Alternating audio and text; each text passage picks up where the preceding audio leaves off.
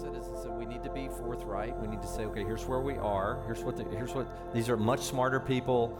The smartest people in the room are saying this is what we need to do. We're not going to be in the main sanctuary that gets all the infrastructure done. By the way, all the land, most of the architecture, the bond, all that's paid. It's like $5 million or so already. That's been paid. We're at small, church plant just a few years ago with COVID in the middle of it. It's just extraordinary that God has provided as he's done. And so I just am confident that he's going to do that. Remember when we talked about last week how the created order really reflects the divine attributes of God, as we'll see, and the kingdom and how it operates. Remember locusts, all that they, when we looked at that last week, locusts fly in this amazing rank and that they don't have a leader.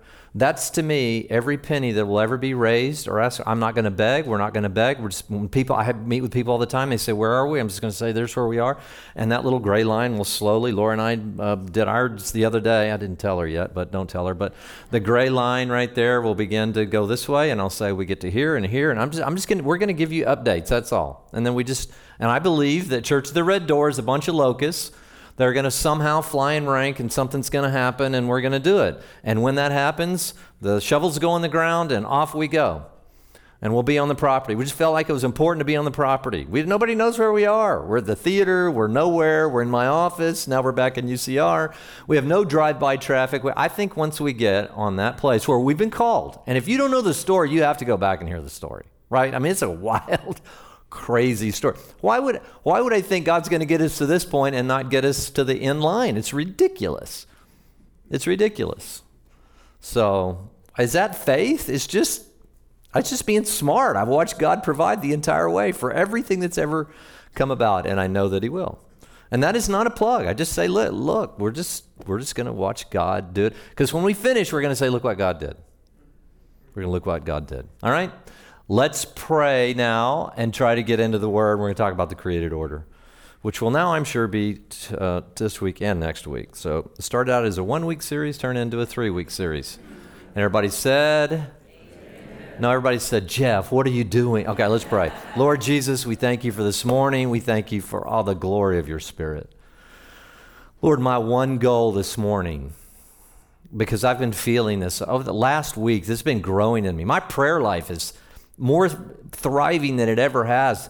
Why? Because I am so fixated on your glory.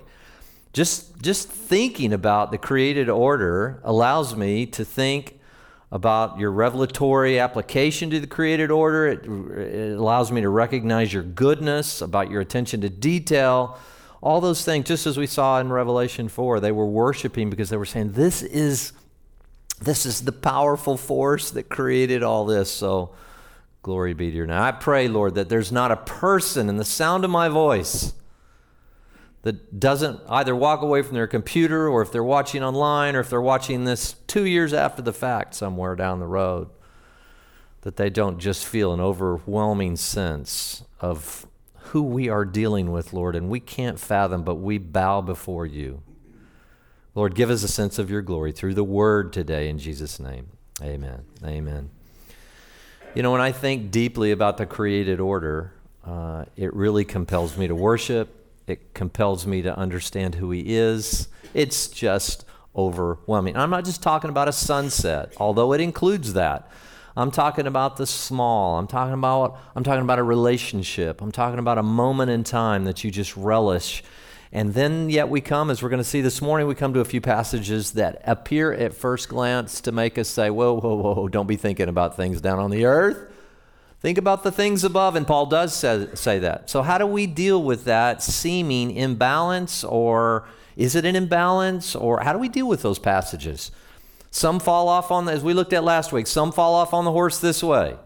And it turns into some weird sense of asceticism where we just deny any kind of material, and we want to remove ourselves. Really a kind of a hearkening back to the Gnostics during the time of Jesus. Greek thought, a lot of the thought that was, the spirit realm is good, but the material realm is bad and fallen. And even Buddhism today says we have to remove ourselves from a sense of desire, and we have to move to a place of non-desire. And that's actually where you find nirvana. And it just goes on and on. These have always existed. in the course of human philosophy. Somehow, because when we look around us, we see evil, and we say it must be the material realm. And I say, hogwash. The material realm can be fallen, and it can be used for malevolent purposes, but the material realm is good because God created it, and He wanted it. So don't try to be more spiritual than God. That's what we're going to talk about this morning. Creation, of course, it's not to be worshiped, but it is to be deeply observed, to be explored. I love science. This will always be. I envision someday on that piece of property that we will in some way have an ability to have some back and forth with some scientists that don't believe in, and then some scientists who do, and have these conversations with the community. So, and the Lord was worshiping here with us. I can just hear the angels in the background there as we're talking about that this morning. So I know He's for this message. So don't leave us now. Don't leave us now. We finished with this. We're going to segue into the rest of it. Romans chapter 1. I want to look at this again because we didn't finish it last week. Because I get long-winded sometimes.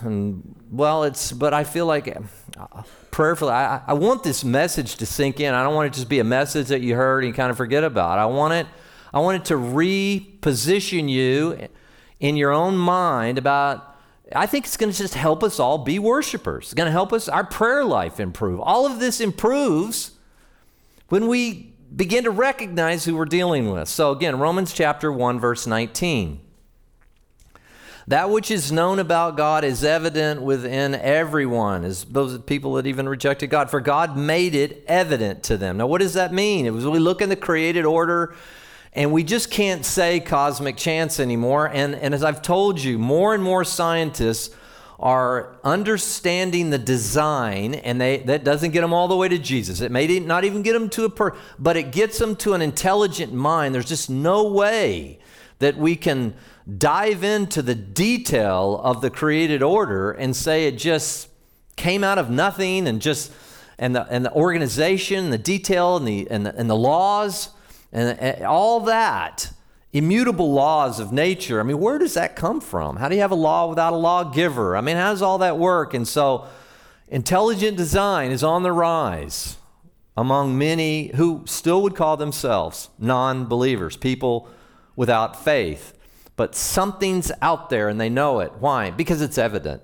And I say it's more evident again now than it's ever been because the ancients, you say, well, they were an unscientific people. Well, they could only see a few stars and, they could see what's going on in the earth. And they had no concept of the detail that we have now. And I have no doubt that over coming years, there will be many it'll even become more detailed and more detailed and more detailed, and it'll have the impossibility of being an accident. Absolutely impossible. The odds are staggering against it. And I've gone into that in sermons in the past. It's just evident. Verse 20 says, for since the creation of the world, and this is what we finished last week, His invisible attributes. So what does the created order do? It gives us an insight into His invisible attributes. His eternal power and His divine nature. Those three things have been clearly seen, being understood through what has been made, so that they are without excuse. Now, you may not be a follower of Jesus, or you may be watching, but you are without an excuse to at least understand that there is some kind of something out there, a force, a power, a personal force that gives great detail and great structure to the created order without excuse. And then verse 20 says, even though they knew God, they did not honor Him as God or give thanks. But they became futile in their speculations, and their foolish heart was darkened. It says, if you can look at the created order, you say, well, that's Bible. That is Bible. He said, Jeff, don't be so offensive. If you can look at the created order, God, through the Apostle Paul, says, you've got a foolish heart, and it's dark. And Jesus is not afraid to say that. You're blind. You're whitewashed tombstones. Why? Because He loves His created order, and He wants us to understand. He wants us to grab us by the shoulders and shake us a little bit to where, what are we thinking about? What are we doing? That's pretty much what the Bible does. If you really read it for all it's worth, it grabs you and it forces you to a place of great humility. Every single time. Every time.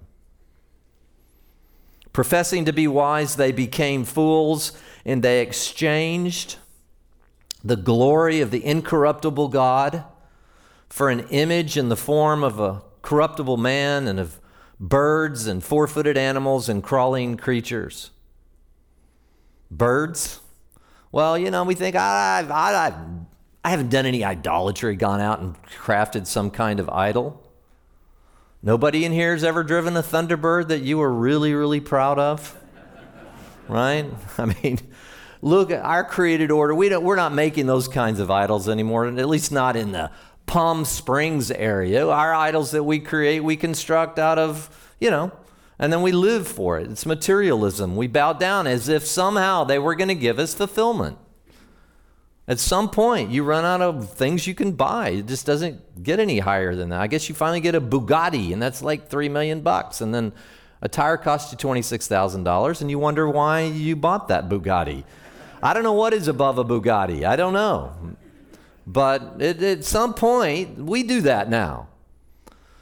Now, am I saying, well, we should drive the nastiest car and or maybe even walk or take Uber or maybe go back to chariots or something, or horseback carriages, drawn carriages, or what are we going to do? No, you're missing the point. If you see that as identity and your ultimate kind of thing, and whether you're worshiping the material realm, you know it. You sacrifice family, you sacrifice all things to get to those places, then you're putting your hope in the material realm. And that is not what we're talking about this morning. The material realm as an ultimate is something that happens after you've denied your Creator. God then turns you over, and then you begin to worship the creation. That's what it says in the next verse. Therefore, God gave them over in the lusts of their hearts to impurity, so that their bodies would be dishonored among them. It always starts because what we see is, we'll see it in a minute, we become like those things that we worship. If you're a worshiper of Jesus, you're going to become more like him. That's just pretty much Christianity. And if you can go to church and not worship and not really become more like Jesus. There's a lot of people that do that. But whatever you worship, you become like that. And we'll see that in a minute. They exchanged the truth of God for a lie, and they worshiped and served the creature rather than the Creator, who is blessed forever. Amen. And he kind of finishes this doxological passage. Now, this is very important to understand. We do this. How do we know this? Well, what do we worship today? We worship celebrity. We worship superpower in terms of the mega wealthy. We see it all the time. It's just, if now, especially with our own handheld personal devices, which I wish mine would explode and go away. I mean, I appreciate the fact that I can stay in touch with you and I get texts and all that kind of stuff. But in the end, I hate social media. I hate it all. I'd rather go back to ding, ring, ring, I'd rather, even the day of the first internet, when you're checking into AOL, the first days of the internet. I'm like, what is this? Oh, this is amazing. Watch. We'll come back in an hour and a picture will have loaded on my screen, Now we have these handheld devices. And and it comes on my news feed. And all it is it screams, we are a culture so bereft of anything above ourselves that we're worshiping the creature. We're worshiping the creation itself rather than looking back through the beautiful ray, as C.S. Lewis says, back to the Creator himself. When I say, if I'm in a golf community and I say the King, Arnold Palmer. Now, if I'm in church, hopefully we say the King, and you say, oh, the King, Jesus. If I'm at an NBA game and I say, well, tonight the King is playing. LeBron's playing? LeBron is playing tonight? That's what their names are. If we're at a hockey and somebody says the Great One, you know it. Why? The King, the Great One, the GOAT, the greatest of all time, football, greatest of all time. Yeah, everybody says Tom Brady. Obviously, you didn't see how he played in the divisional playoff game. But anyway, no, I'm just kidding. I mean, He's unbelievable, 45. It's staggering, but we elevate. And what we do is we can also then control God. When our gods become the creature, we can build them up, and then when we're tired of them, we tear them down. You can do that in religion, by the way, too. You can create your own gods. You can go to church every single Sunday and create your own God, a God that just, well, he's long-suffering and grace-filled, and you have a life that's not complicit with his will at all. You've created your own God. You haven't created the one, no, not the God we saw in Revelation 4, where everyone's bowing down and thrones and the 24 elders and the crystal and awe. We create our own gods, but we can make the created order something that we worship, and it will leave you high and it will leave you dry. In the end, it does not work. Through the years I've done this with you, I've gone through the number of people who met a level of success. I think of, Anthony Bourdain, is that was his name? And he took his life, suicide. I mean, we reached, fame and notoriety, and I'm sure he had a lot of money and this and that. Or Kate Spade for the ladies who have her bags, and she took her life. And it just goes on and on. How can people rise to this level of, that's what we're after? These are people that we're going to kind of like worship in culture now, and they take their own life. I'm convinced that the created order is not meant for glory, not in a kind of a divine way. It's like taking a magnifying glass and say, okay, there's our celebrity, let's put it on there, and the sun comes through it, and then they just almost implode. We're not built for it, but the Creator is, because He is without ego. We see the nature of God and His invisible attributes. How?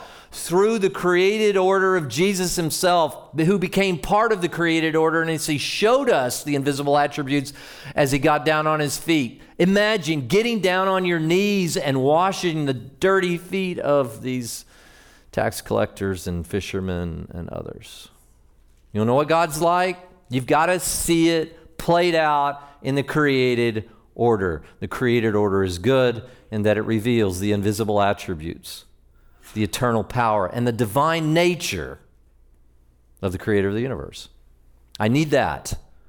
Or do you want us to all live in some kind of fog haze where we're all just spirit beings and somehow we have a vocabulary? How would you even have language without any created order to attach it to? But somehow you do, and then you just have this list of qualities in the fog of some other fog being? I mean, what would it take? No, we have the created order to help us understand these things about God. That's what we learned, the created order, and God said, and it is good. It reveals the very nature of God. But then you may be saying, well, what about Paul? Not Pastor Paul, but the Apostle Paul. What about the Apostle Paul? He's a continual admonition not to set your mind on earthly things, Jeff. The Bible says this. How do you deal with that? Philippians chapter 3, verse 17. You're saying, well, this is going to kind of be in conflict with what you're saying. Is it though? We need Paul Harvey. And now the rest of the story. Okay? Philippians chapter 3. Here's where he starts. Brothers, join in following my example. Observe those who walk according to the pattern you have in us. In other words, we're walking in a certain way. We're walking in complicity with the Spirit. And I want you to pattern after us. And I look for people. They're called mentors. Very mature believers who are ahead of me in the walk, who are demonstrating the fruit of the Spirit. And I like kind of patterning. And ultimately, it's Jesus, but I can see it. Facets, and that's why I love the church. I can see facets of that in all of you, especially those that I know well. I see those giftings, that humility, that kindness, that graciousness, and I just love it. And he says that now, in the sense that you see that in us, pattern your life after it. And then he says, because there's some people who don't, and listen to these bad people. It sounds like this is an anti-material kind of a conversation he's about to have here.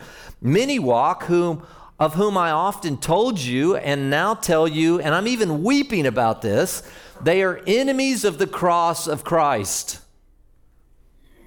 Okay, we don't want to be like these guys. What do?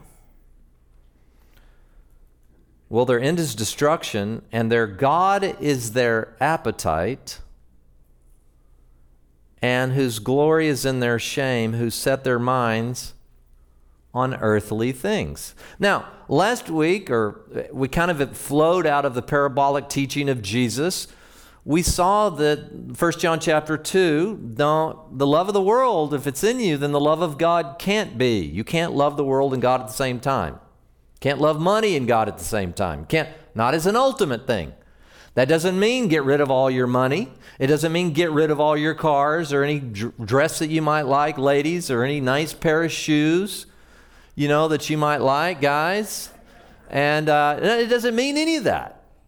But it could mean that if you've given your life, if you're like, this is where I'm going to be happiest. Those new pair of shoes. If I could just get that car, if I could just go on that vacation, they set their mind on earthly things. Well, if you're looking to the earthly things to give you your ultimate sense of satisfaction, it'll come up dry every time. Now notice, he's going to follow this with balance. Let's go to Philippians chapter 4. So if you just looked at that, said, well, don't set your mind on earthly things. And we read that, and then we leave, like I said last week, we leave, and then we just say, I don't know. I don't want to set my mind on earthly things, but how can you live life without setting your mind on earthly things? I got bills to pay. I can't just ignore my wife, who happens to be an earthly thing. I can't ignore my children or my job, or I can't stop loving playing golf or whatever it is. I like going to the movie. I like a nice dinner. It's over. You can't set your mind on earthly things. Otherwise, you will be an enemy of the very cross of Christ. Is that what he's saying? Well, again, what's so important is context. Philippians chapter 4, the rest of the letter to the church at Philippi. Listen to what he says. Be anxious for nothing, verse 6. Philippians 4:6. But in everything, now catch this, by prayer and supplication, with thanksgiving, thanks for what? Thanks for nothing. Because I'm an anti-materialist. I live in a hole in the ground. I pop my head out every time, Groundhog Day. I pop my head out and I look around a little bit. I go, ooh, earthly things, and I pop back down into my hole. Well, for thanks, let your requests be made known to God, and the peace of God, which surpasses all comprehension, will guard your hearts and your minds in Jesus, in Messiah, anointed Jesus. This is what Christ means. Thanksgiving. Be thankful for what? Yes, for my salvation. And this nasty little hole that I live in, that I just pop my head out of every once in a while. No. He says, finally, brothers, listen, verse 8. Whatever is true, whatever is honorable. You can think of any honorable things that exist in the created order. What about a beautifully honorable marriage? Or a beautiful career that was dedicated and caring and observant and done with excellence, and you cared about your employees and you cared about the people around you and you left a legacy. I think of some corporations out there that do that, and they're just wildly successful, and they give billions of dollars away to foundations. Is that not honorable? No, that's earthly. Because they're selling hamburgers and chicken sandwiches and whatever, and you can't like earthly things. Whatever is right, whatever is pure. Is holding your grandbaby for the first time pure? But don't think about that. It's just got to be somewhere in that throne room. Well, through the holding of a grandchild, you look through that and you look back up the rays, and it should point you back to the Creator. And that's what people don't understand. Maybe you're watching, even on television this morning, and you're watching and you look back up through those rays, but you don't have anything at the end of the ray because it just is the creature. So you become obsessed with the creature. You become obsessed with it. And in the end, family will fail. Everything will fail. And you'll be miserable. But if those moments draw you through that beautiful, pure moment and back to the Creator, now you're living. Let me say that again. Now, if you can look at a mountain or a stream or something, the Rockies for me, you know it, or whatever it is, and you can look at that and just see nothing beyond it, your experience is momentary and fleeting. It's so much deeper if you can look back to the creator of the stream, of the mountain, of the sunset, of the grandchild. It just changes everything, and if you've never experienced it, you can. But it starts with Jesus. Whatever is lovely, whatever is of good repute, if there is any excellence, that can be a sporting activity, that can be a great concert, it can be a beautiful violin concerto, it can be anything, and that's excellence, and let your mind rest on these things. But no, he just said you don't let your mind set on earthly things. Earthly meaning something as an ultimate, as an end unto itself, something that's impure and evil and idolatrous. Yes, don't set your minds on those things, but that doesn't include all the created order. If there's any excellence, if there's anything worthy of praise, dwell on these things. Of course that includes Jesus on the cross. Of course it includes what we, hopefully do here is worship. It includes all of that. But it also includes the created order that then again sends us back to the Creator himself. Idolatry sneaks up on us. I have to be honest with you. It really can. And I know that, for my whole life, never had great cars, and it had some kind of nasty cars, and I started doing a bunch of stuff with BMW, and then I started driving, they're low-end stuff, but I still drive the 3 Series thing now, and all that. And sometimes somebody will bump into it in the garage. Hey, what are you doing about, and I stop myself and I go, you know what, maybe that's a little higher priority than it should be. But there's nothing wrong with enjoying BMW. It's a great driving machine, as they say, right? Could I have driven a bicycle and given all that to the poor? I could have. But I can do pretty much all of it too. We give a lot, and we love to give. And the Bible teaches generosity. But we'll finish this now next week, but we'll finish with this. Of course, we want to enjoy, but we also take the created order, and that's money or whatever. We take it, we enjoy it, but we also employ it, and we'll talk about that as well. So, Colossians chapter 3, verse 1. This is pretty obvious. Again, we need to put all this together. Strike a balance. No, of course you don't want to set your mind on earthly things that are evil and impure. Listen to what he says here in chapter 3, verse 1. Again, the Apostle Paul. Therefore, if you have been raised up with Christ. This is all predicated on you knowing Jesus. Don't be trying this stuff at home, right? You need I am the vine. Jesus said, you're the branch, and apart from me, you can't do anything. Not in an ultimate way. I am the way, I am the truth, and I am the life. Jesus was clear. It's all in Jesus. So please understand, we are a Jesus community. You may have been, I did a video this last week and for links, and there was a comment at the bottom that really grieved me to no core. And I don't know who this person is. And they just commented at the bottom, and they said, something to the effect of, I want to believe in this, and I love this video, but I've just had a horrible experience with some stuff, and boy, he just doesn't want anything to do with Christianity. Maybe you've been burned by bad religion. I get that. I get that. Many of you have suffered at the hands of totalitarianism, even within the context of the church. I'm just saying, that's not Jesus, right? Jesus it's all in, for sure, but it's life, and it's joy, and it's peace. It's good. Jesus is good. Chapter 3, verse 1. Therefore, if you've been raised up with Christ, keep seeking the things above. Okay, here he goes again. Don't think about the earth. Think about the things above. Is this just Sit around thinking about angels and thrones and crystal and rivers and winged things with eyes in the front and the side and the back. Is that what this is? Only things above. What does he mean by that? Where Christ is, seated at the right hand of God. I'm not mocking that, by the way. No. I'm not mocking that scene at all. It's glorious. But I just can't get through the day sitting there thinking about Revelation 4 all day. I cannot. I mean, I am an earthbound agent, and God knows that.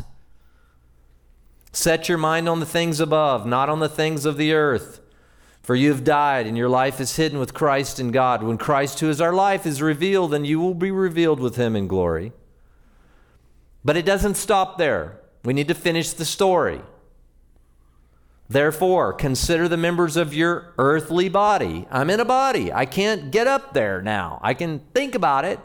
I can ponder it, but I can't get out of my body until I breathe my last. And when I do, and I'm 1 year, by the book, 1 year older today. I don't know, I'm a day older, but somehow I'm 1 year older. And it doesn't bother me at all. It just means I'm closer to having a resurrected body. It doesn't bother me at all. I don't mind getting older. Oh, so, it was great to be young. The world clamors to be younger. I clamor to be older. My wife can tell you that. The second I turn 60, I'll say I'm in my mid-60s. And the second I get to about 63, I said almost 70. I've always done that because I can't wait to get to the end of my circuit of the sun that we saw last week in Psalm 19. Doesn't bother me to die. I have no fear of death whatsoever. Zero. So I do like to set my mind on the things above. But verse 5 simply says, therefore consider the members of your earthly body as dead to immorality, of course, impurity. That's not worshiping the good of the created order. That's a miscarriage of justice, right? That is not what you were intended for, as impurity and immorality. And I wish I hadn't, but I did more than stick my toe into that world. It's been a long, arduous process out of immorality and impurity and all that. I was deeply embedded, and you just don't pop out. I mean, it's a long, arduous sanctification process. Passion, evil desire, and greed, and all this amounts to idolatry. So that's bad. See, there it is, earthly stuff. Be a non-materialist, be an ascetic, whatever it is. But listen to what he says. For it is because of these things that the wrath of God will come upon the sons of disobedience, and in them you also once walked when you were living in them. Can you enjoy the created order and not live in it anymore? And the answer to that, without any equivocation, is yes. The purity, again, of a grandchild, or a sunset, or a mountain, or a beautiful meal, or a house that doesn't leak, or whatever, is all the created order, and it's beautiful, and it's revelatory, and the Kepler's laws, and the spinning planets, and the galaxies, and the stars, it all just makes me want to get down on my knees and worship and glorify him. That's not earthly things leading me to impurity and evil desire and passion and greed. Only when they become ultimate.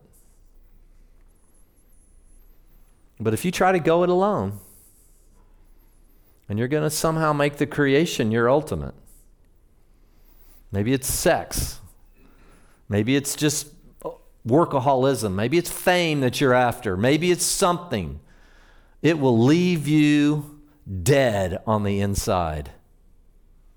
Dead. And Jesus said, I came to give life. And I came to give it more abundantly. Close this in 5 minutes. So you can say what you want. He's closing. He's just about to close. I know. I hear it all from you out in the lobby afterwards, especially the elders. Chris Herman. Anyway, so these are just we'll finish this next week. These are a few telltale signs that the created order has moved over into a place of primacy. See, created order leading me to worship God is beautiful. Created order leading me to idolatry is a catastrophe. And I just was thinking this last week, I alluded to it last week, and I said, next week I'm going to give you some telltale signs of idolatry where the worship, and I hadn't written any of them down. So I told you I was going to do that, so I had to go back and start thinking of some. Well, number one, I sacrifice, possibly, this is a telltale sign. When I'm sacrificing something that God designed, maybe marriage or family or even actively employed gifts in some kind of missional community, or my health, or whatever, when I'm sacrificing those in the pursuit of love of the world emphasis, okay? So if I'm starting to sacrifice and I feel myself making all these absurd sacrifices, I'm gonna look, it's sacrifice to work. That was part of the curse, the ground, you gotta work at it now.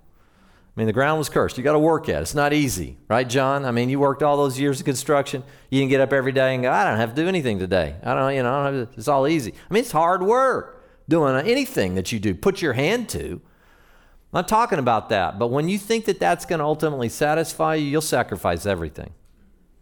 What a tragedy to see someone finally get to the day of retirement and they have a heart attack.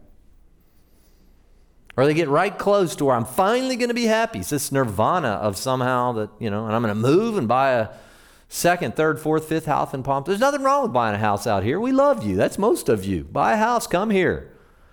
But the reality is, if you think that's ultimately going to satisfy you, that new house will eventually leak. And that new house will eventually, you'll see a bigger, nicer, faster, more wonderful place and club and this and that, but your golf game will start to stink, and you'll eventually your tennis or whatever, and you're even pickleball. I'm playing pickleball. I can't play that anymore, but then you pop a hammy or pop a Achilles tendon. That's what I hear they do because and in the end you'll play 9 holes,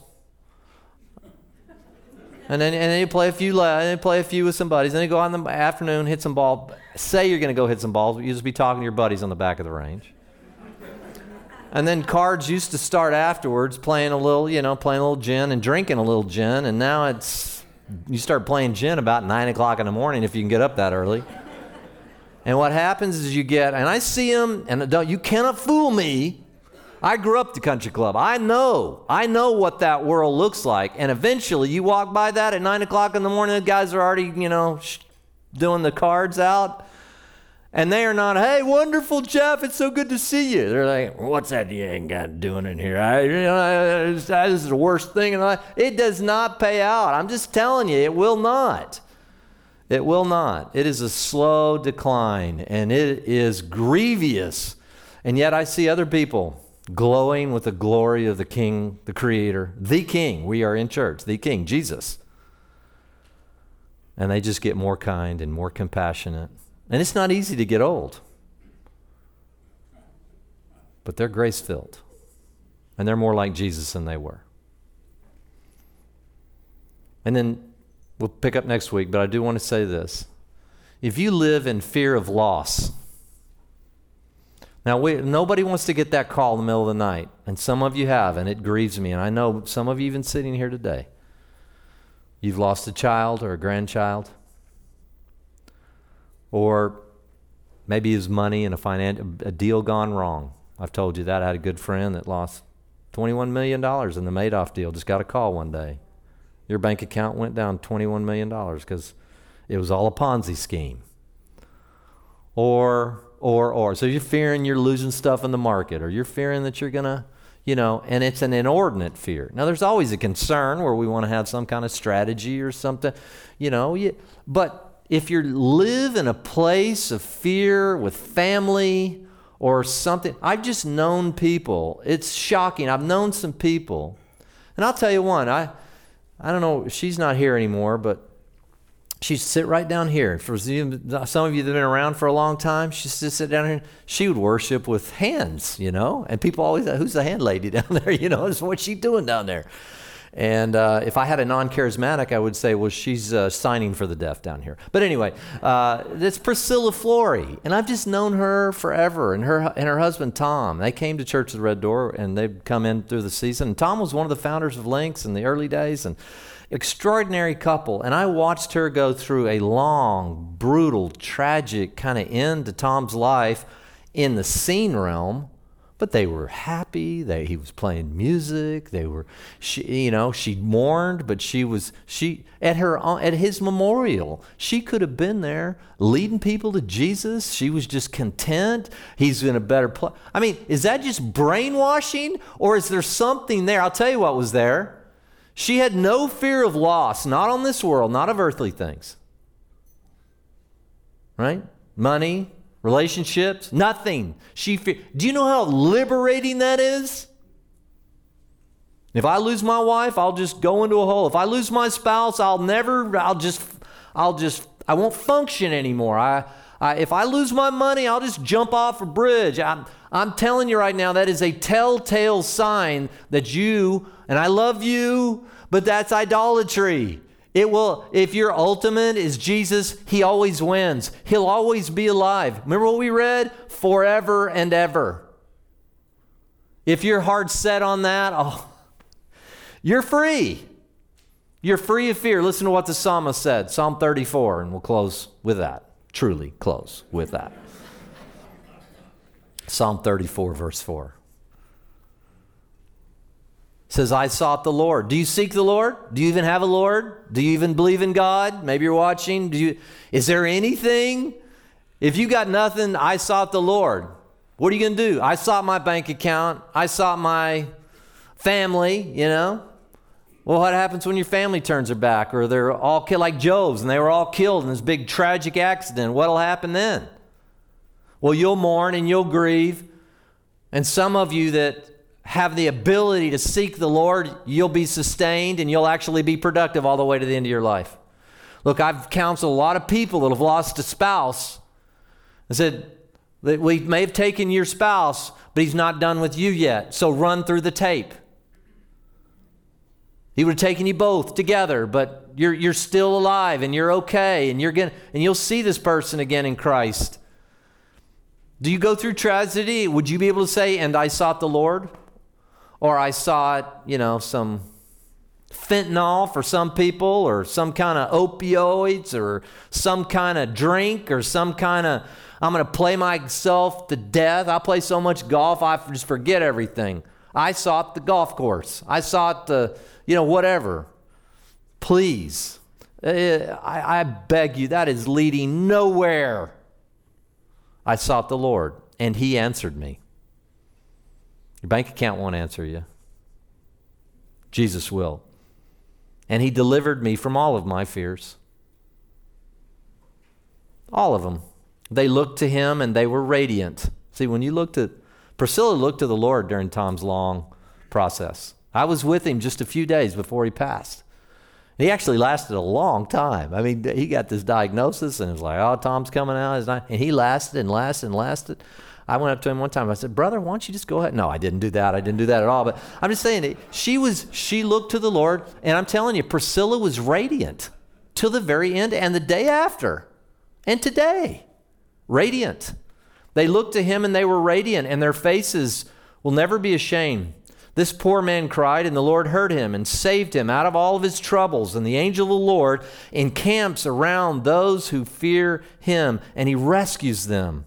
And this is one of the most beautiful passages. I've challenged more people. I don't believe in all that stuff. And all their arguments, and we'll do all that. Why is there evil and the creation, and what about evolution, and what about the authenticity of the Bible and the inerrancy? And I'm happy to have those conversations. Trust me, I have had them for years, decades.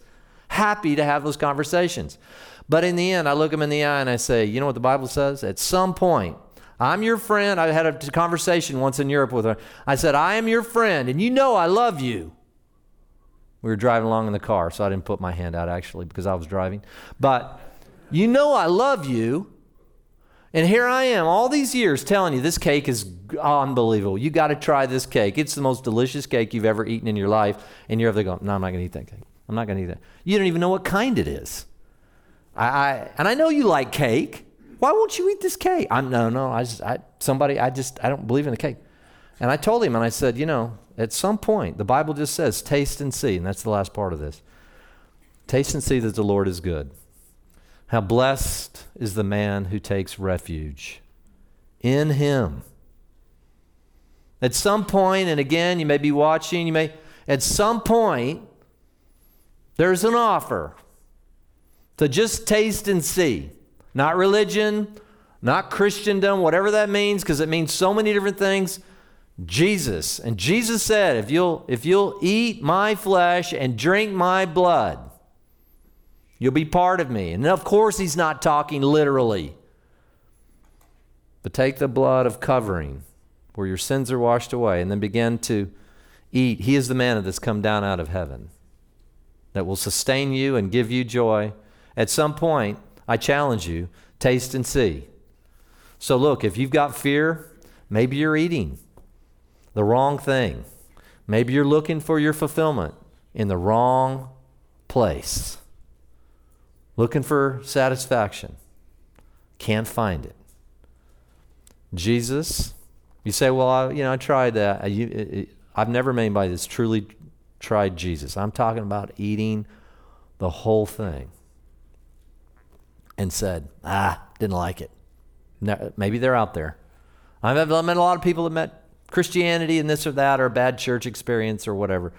But if you try Jesus, taste and see, and you will find that he is good and he will deliver you from all of your fears. And we will complete this next week. So in closing, some of you loved the last song we closed with last week, didn't you? I mean, people came out, they were in tears. And so we're not going to do that again. No, we are. We're going to do that again. So don't leave. I know, don't leave. I got a golf game. There's a frost delay. Relax. I'm sure there was a frost delay at your course. So, and if you don't know how to tape a ball game by now, come on, give me a break. So we're going to close with this. But now, in light of what we've been talking about, the created order, we see through the creation to the Creator, right? But we enjoy the creation. Let me say it again. I love the creation.